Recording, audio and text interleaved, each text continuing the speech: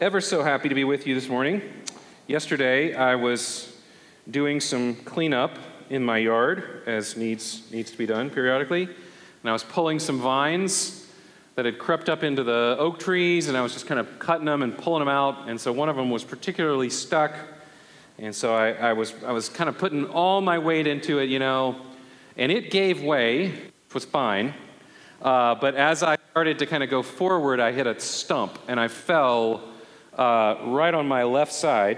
Now, for those of you in your 40s, you don't bounce quite the way that you used to. So, I thought I had broken a rib. I mean, literally, I was praying last night. First of all, I was praying that I would be able to be up here. Secondly, I was thinking, could I preach from a chair? Like, could I just sit in a chair with my leg up and be able to preach to you all this morning? But when I woke up this morning, I kind of you'd like, wait a second. I think it's better. And I got up, and things are better than they were, all right? So thankful for that. Did have some guys praying for me. The Lord answered those prayers. Apparently, he wanted me to be up here this morning.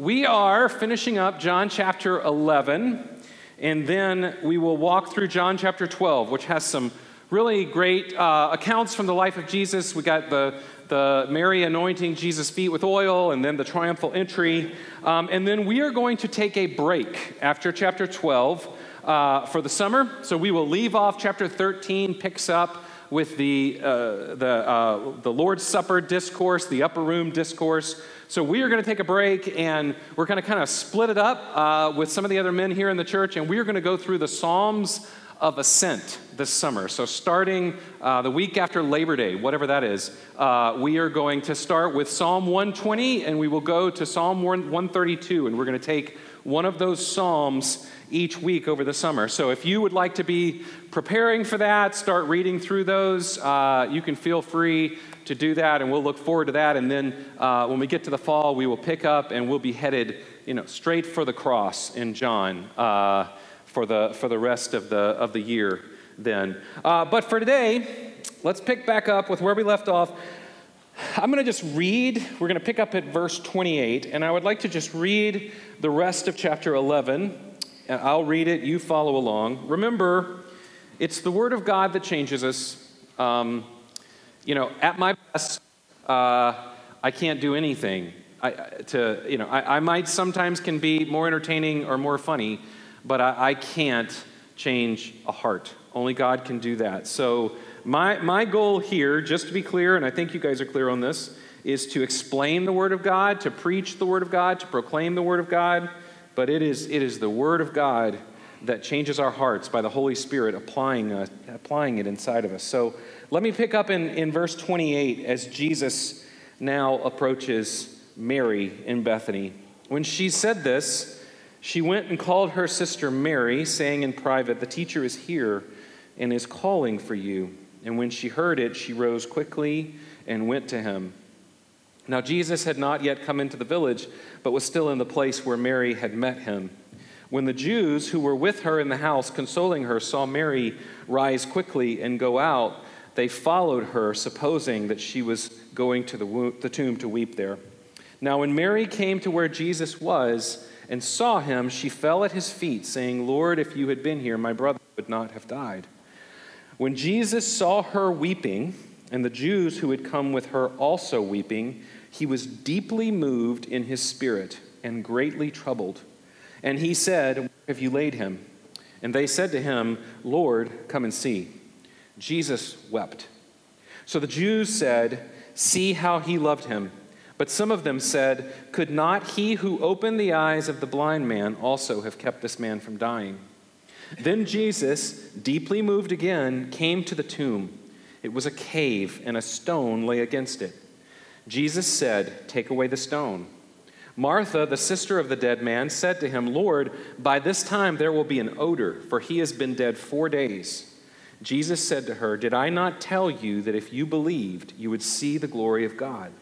So they took away the stone, and Jesus lifted his eyes and said, "Father, I thank you that you have heard me. I knew that you always hear me, but I said this on account of the people standing around, that they may believe that you sent me." When he had said these things, he cried out with a loud voice, "Lazarus, come out." The man who had died came out, his hands and feet bound with linen strips, and his face wrapped with a cloth. Jesus said to them, "Unbind him and let him go." Many of the Jews, therefore, who had come with Mary and had seen what he did, believed in him. But some of them went to the Pharisees and told them what Jesus had done. So the Pharisees, the chief priests and the Pharisees, gathered the council and said, "What are we to do? For this man performs many signs. If we let him go on like this, everyone will believe in him, and the Romans will come and take away both our place and our nation." But one of them, Caiaphas, who was high priest that year, said to them, "You know nothing at all, nor do you understand that it is better for you that one man should die for the people, not that the whole nation should perish." He did not say this of his own accord, but being high priest that year, he prophesied that Jesus would die for the nation, and not for the nation only, but also to gather into one the children of God who were scattered abroad.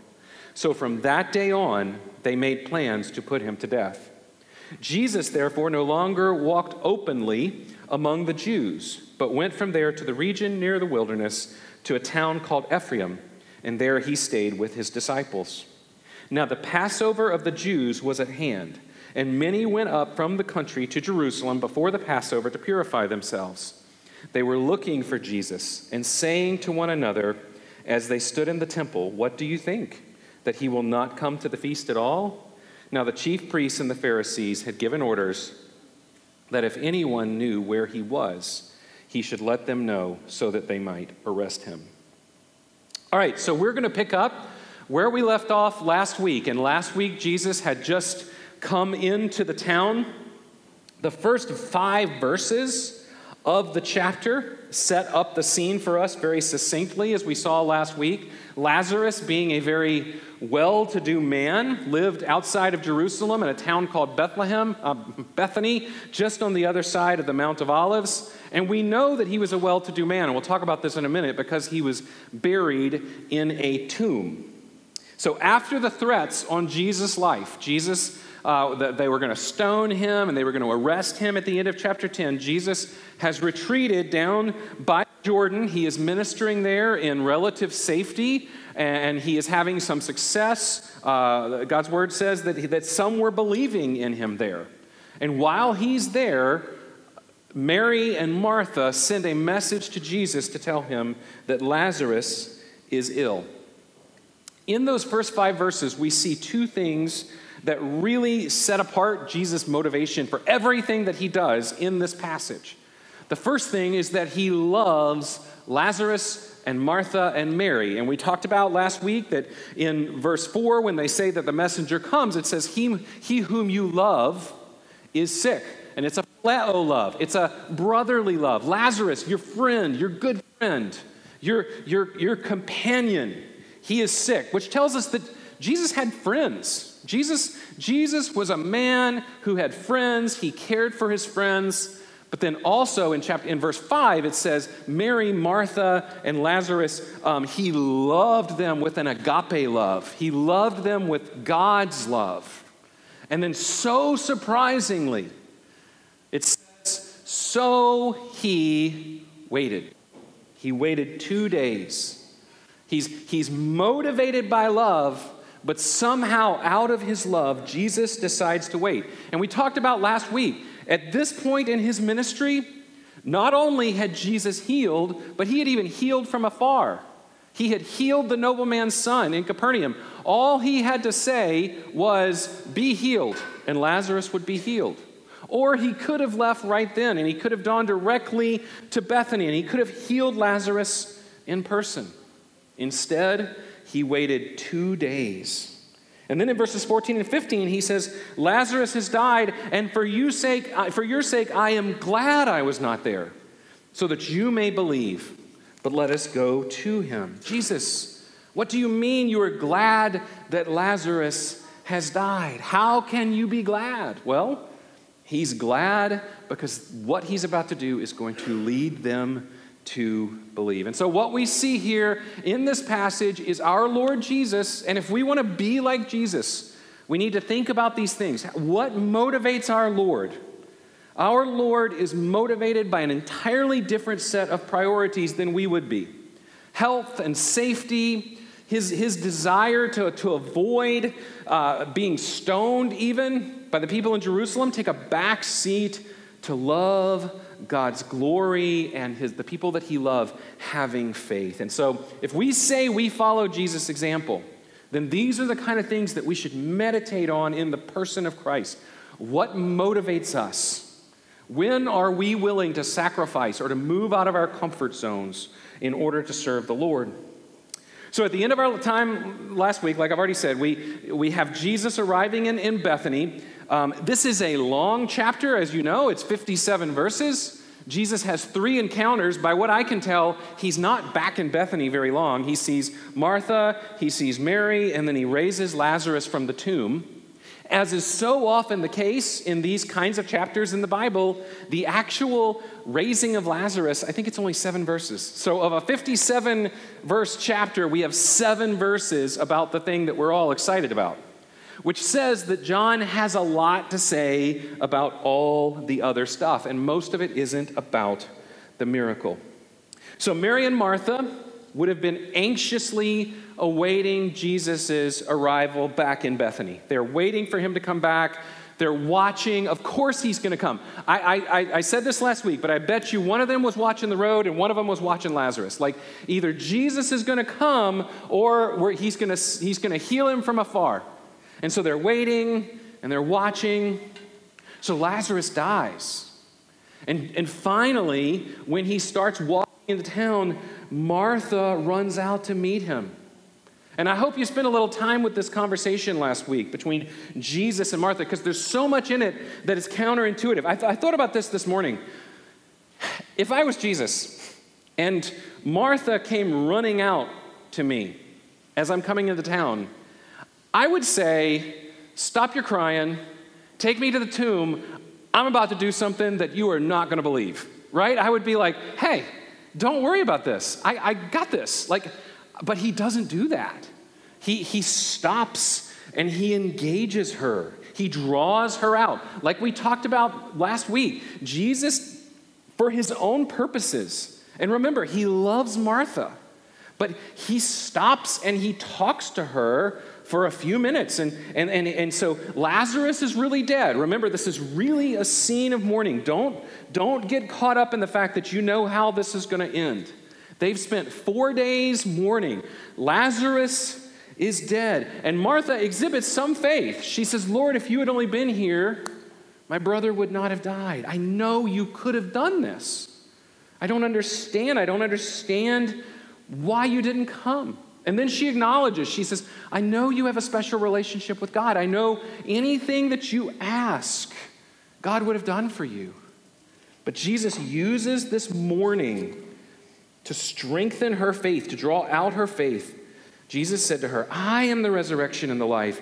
Whoever believes in me, though he die, yet he shall live. And everyone who lives and believes in me shall never die. Do you believe this? And she said to him, Yes, Lord. I believe that you are the Christ, the Son of God, who is coming into the world. Martha, I got to take you further. I got to take you further than just, if I had been here, he wouldn't have died, and I can ask God, and God will do things for me. I need to take you further because, Martha, what you need to understand from this experience is that I am the resurrection and the life. Like, I'm not just asking for it. I am the person who is life. And then she makes that startling confession. And I'm starting here again. I'm emphasizing this point again this morning because I think it's so important. Faith is this work that God does in a human heart. In Mark chapter 8, Jesus asks Peter, who do people say that I am? And he says, you are the Christ, the Son of the living God. And Jesus rejoices because he says, you didn't just come up with that on your own. But God the Father revealed that to you. And Jesus, I believe that Jesus thinks the same thing about Martha's confession. Praise God. Like the angels in heaven rejoiced when she made that confession in the depths of her sorrow. Y'all, these people, Martha and Peter, are good first century Jews. They are not superstitious, they're not giving to myths, and they are really confessing that the person, the man standing in front of them, is the Messiah. Once again, Lazarus is still dead. This would be an amazing confession if Jesus had asked her about this after Lazarus had come from the dead. But he draws this out of her before he does the miracle. All right, let's just keep moving then. Mary. So Mary comes out to meet Jesus. Martha had already run out. Martha is the more forward one of the two. She runs out to meet Jesus. Mary remains in the house, but she comes later. So Martha comes back, says the teacher is here. Mary comes out, and John explicitly says that the crowd of mourners who are in the house come out with her. Now, we have to just pause from the flow of the story for just a minute. That crowd is very important. We said last week, this is a miracle in which Jesus seems to deliberately make it more glorious than it otherwise would have been. Like, he could have just come and healed Lazarus. He could have just come and raised Lazarus, but he's drawing a crowd. So all those mourners who have come to mourn with Martha and Mary from Jerusalem, they are coming now with Mary as she goes out to meet Jesus. And all of these people, by the way, are going to see this miracle. And as we read at the end of the chapter, these are the ones who are going to be saying, is Jesus coming for the Passover? Is he coming? And to all of those people are going to be the ones that generate the crowd that is going to be there for the triumphal entry. All right, we'll get there. Pause, hang on to that. We'll talk about that in a couple of weeks. I want you to notice that Jesus responds very different to Mary. All right? I've thought a lot about this. So Mary and Martha say the exact same thing. They both say, Lord, if you had only been here, my brother would not have died. So what's the difference? Why does Jesus press Martha into a stronger, greater, more clear confession of faith, but he just weeps with Mary? And I believe that the reason is that Mary comes and falls on her feet before Jesus. I think that's the reason. I think that Mary already has a more fully formed faith as she comes to him and as she collapses. And so she doesn't need to be pressed right now. And I want you guys to see this, because I think this is important. In both cases, Jesus is compassionate, okay? It's not that he only shows compassion to Mary, but he doesn't really show compassion to Martha.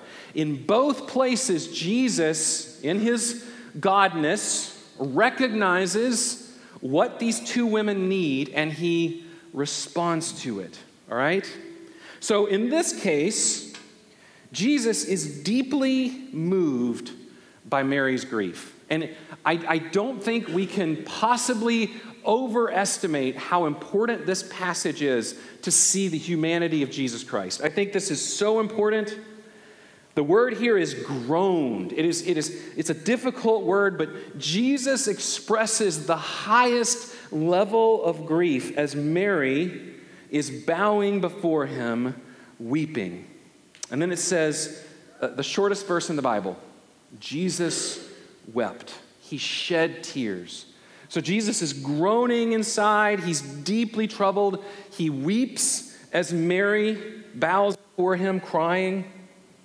You guys, you have to wonder, why is he crying? Why is he crying? Jesus knows what he's going to do. Jesus has known for 4 days that he is going to show up in Bethany and he is going to raise Lazarus from the dead. And I don't believe for a second that Jesus is play acting in any of this. He is not just putting on a show. Why is he groaning and shedding tears? Jesus wept because better than any man who ever lived, he understood the effects that sin and death have on the human race. These are dear friends, and they are suffering. Isaiah prophesied that Jesus would be a man of sorrows. And so Jesus is deeply moved by the human experience with sin and death. You guys, Jesus hates the effects of sin and death, and so should we. Y'all, we do. We live in a culture that is anesthetized to some extent to death. We are entertained by death being portrayed for us on TV. We're making it easy to kill the youngest among us and the oldest among us because, that they're just kind of hard to deal with. And yet we are all surrounded by people who are dying. Sin brought death and suffering to the human race, and every day people die in their sins. And that made Jesus weep. And we too ought to be deeply troubled. I don't know if you've thought of this, but as I was thinking through these things this week, I thought of this. I thought, is there tension here? All right, just bear with me. Is John being inconsistent?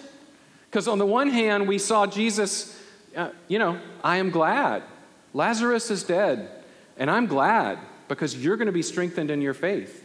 And on the other hand here, now we find Jesus weeping and deeply troubled at the fact that Mary is crying in front of him. Well, it turns out that it is possible for us as the people of God to rejoice at things that are true and still grieve deeply about the effects of sin and death. When Jesus said that he came to give us abundant life, he didn't mean that from the moment we get saved forward that we're all just going to be like happy and jumping around and joyful and that there's never going to be anything hard and there's never going to be anything sad. That is not what Jesus meant at all. But he did mean that even in the midst of our suffering, we could find deep contentment and even joy because we know that the Lord will redeem our sorrow, that the clouds will break and the light will dawn. I've been rereading George Mueller's autobiography. It's called The Autobiography of George Mueller.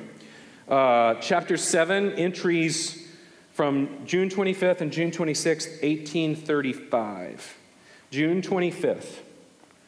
Our little boy is so ill that I have no hope of his recovery.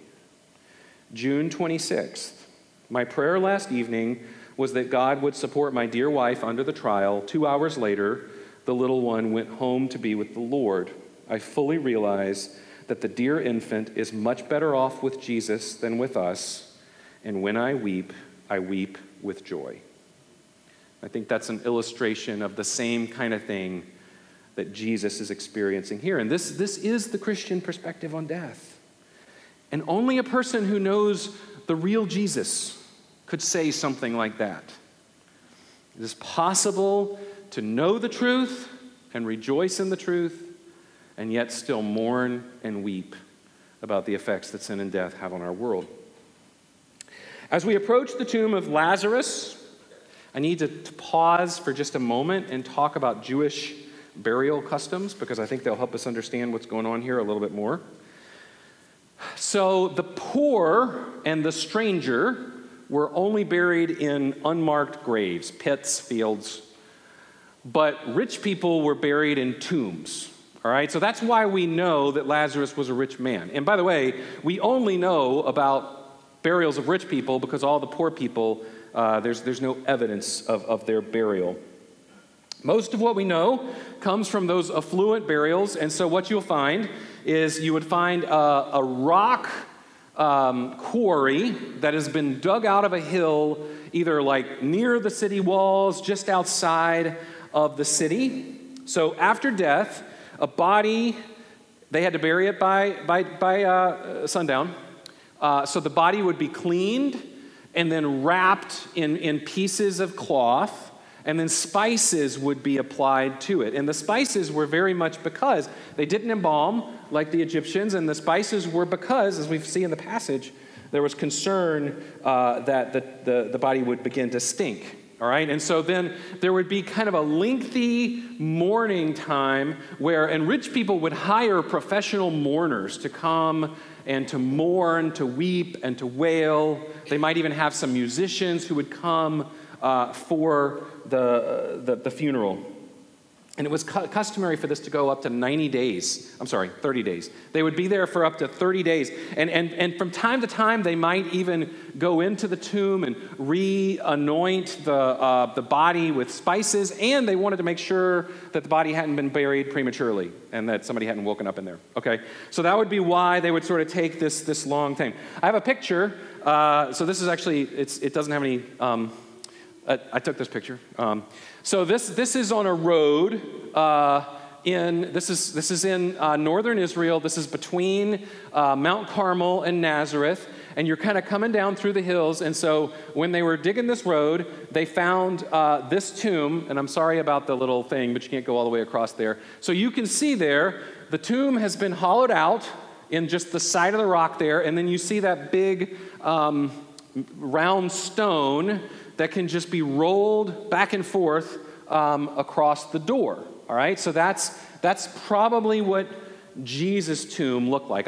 When I was growing up, I always pictured these like a big boulder, because the stone is in front like this big boulder, and you got to push it over. But it was round like that, and it came over the door of the tomb. Once you were inside the tomb, then there were like carved in the walls, almost like little bunks. So there might be 3 high, and they would be going back. And you would take the body and you would lay it on one of those ledges. You would lay it there wrapped, and you would roll the stone back across. In the back of the tomb, then, there would be another hole. And about a year later, this seems very bizarre to us, but somebody would come, and they would collect the bones from that shelf, and they would put the bones then into that pit in the back of the tomb that they had dug out back there. For a very short time, just before the fall of Jerusalem, it seems that the Jews started to put together these bone boxes. It doesn't matter. But they would put the bones into these boxes, and then the box would be stored back in the back of the tomb. Okay? So Lazarus, Jesus, this is what the tomb was like. And so outside would be this large tomb. Jesus comes up, and he says, "Where is the tomb? Where have you laid him?" All right? Okay. I just want to say, I don't think that Jesus played games. I don't believe he played games. All right? I don't think that he's saying, "I know where he's buried. I just want to see if you know where he's buried." All right? I think he really doesn't know where he's buried. All right? So, side note on the person of Jesus Christ, I believe that this is one of the evidences that Jesus really did set aside his divine attributes voluntarily so that he could live the life that you and I live. Jesus, in his servant mindset, did not avail himself of his omniscience. And in this case, he really doesn't know where the tomb is. All right? So they go to the tomb. Jesus says, "Take away the stone, roll the stone away." Martha says, actually in the King James, it says that she said, "Lord, after 40 days he stinketh. There's going to be an odor." And Jesus feels free to admonish Martha one more time. "Did I not tell you that if you believe, you will see the glory of God?" And by the way, I think this is a little bit of an act of faith here for Martha. I think this is another act of faith because think about this. I mean, she's got to open that tomb. That's not appealing, I mean, she's basically saying, "Jesus, really? He's been dead for 4 days. He's well into the decomposition process. I don't want to open that tomb." But Jesus says, "Did I not tell you? If you believe, you'll see the glory of God." And so she acts in obedience. She does what Jesus says. So they took away the stone, and Jesus lifted up his eyes and said, "Father, I thank you that you have heard me, and I knew that you always hear me, but I said this account on the people standing around so that they might believe that you sent me." Jesus addresses God as Father, just as he told his disciples to do. He offers a prayer of thanksgiving. It's interesting. He says, I thank you that you've already heard me. Apparently, at some point, Jesus has already prayed that Lazarus would be healed. And I have a lot of questions about this passage, but I have a question too. At what point did Lazarus get healed? At what point did he come back to life? Because all Jesus says is, Lazarus, come on out.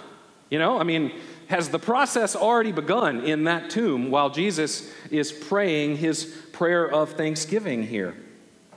This is an illustration, I think, of what we saw in John 5, where Jesus says, I only do what I see the Father doing. So he's expressing his dependence here, and then he says, I'm praying so that the people around me might believe. I'm praying so that they might know that you're about to do something really, really amazing. I think it's worth reminding ourselves of John 5. At this point, Jesus says, truly, truly, I say to you, an hour is coming and is now here when the dead will hear the voice of the Son of God, and those who hear will live. Brothers and sisters, this is a down payment on the fact that one day Jesus is not going to specify. He's just going to say, come out, and all of us are going to walk out of that tomb if we have put our trust in him. This is how it's going to work. Jesus Christ has the authority to speak, and the dead are raised. And when he had said these things, he cried out with a loud voice, Lazarus, come out. And the man who had died came out, his hands and feet bound with linen strips, and his face wrapped with a cloth. And Jesus said to them, unbind him and let him go. You guys, it had been 4 days. And Jesus had to recreate life. I did a little reading. I was going to share it with you, and I decided not to. But I did a little reading about the process of decomposition this week. And I got to tell you, just take my word for it. After 4 days, that body is dead. It is dead. Like, things are happening that are irreversible. Jesus had to turn a dead, decaying piece of matter into something that was alive again. Lazarus is wrapped from head to toe. I don't know how he got off of the ledge. Most likely he had to kind of throw himself over, because it actually says that when he appeared at the opening of the tomb, he appeared there bound, hand and foot. I can't hop. I was going to hop. I can't hop today. But just picture me hopping, all bound up. He is hopping to the front of the tomb. And Jesus has to say, unbind him. I don't know what people are doing around there, but I'm imagining a lot of people are like, I don't want to touch that. Like, what if that's a ghost? No, unbind him. One commentator made this great observation. Some of those very mourners may have been the ones who wrapped that body.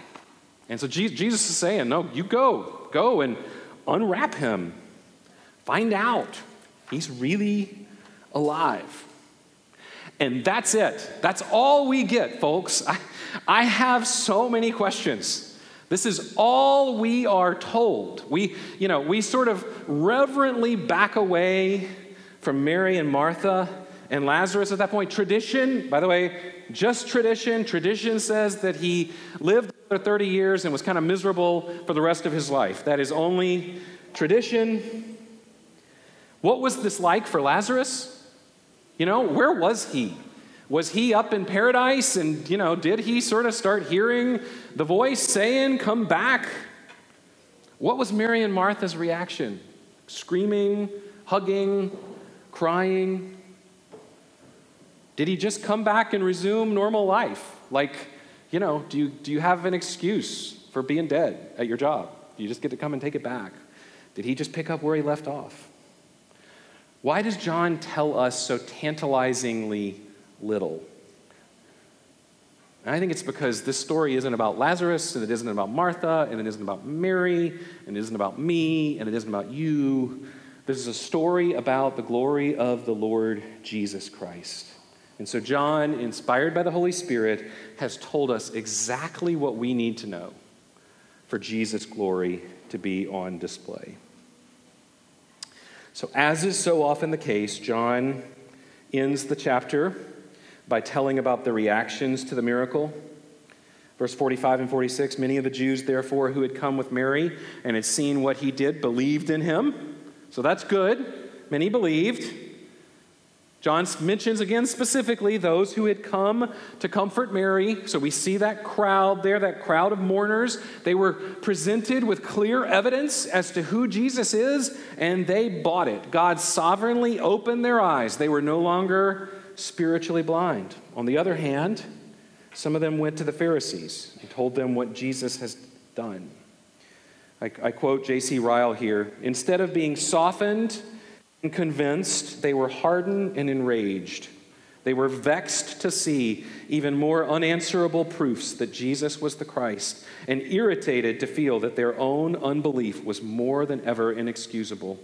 They therefore hurried off to the Pharisees to report what they had seen and to point out the progress that the Lord was making in the immediate neighborhood of Jerusalem. Once again, I used to always have teenagers tell me, if I could just see a miracle, if I could just see a miracle, I would believe. If I could just see something supernatural. That is not true. Clearly, you can see the supernatural, you can see real miracles, you can see someone walk out of a tomb after 4 days and not believe. And then we have the Pharisees.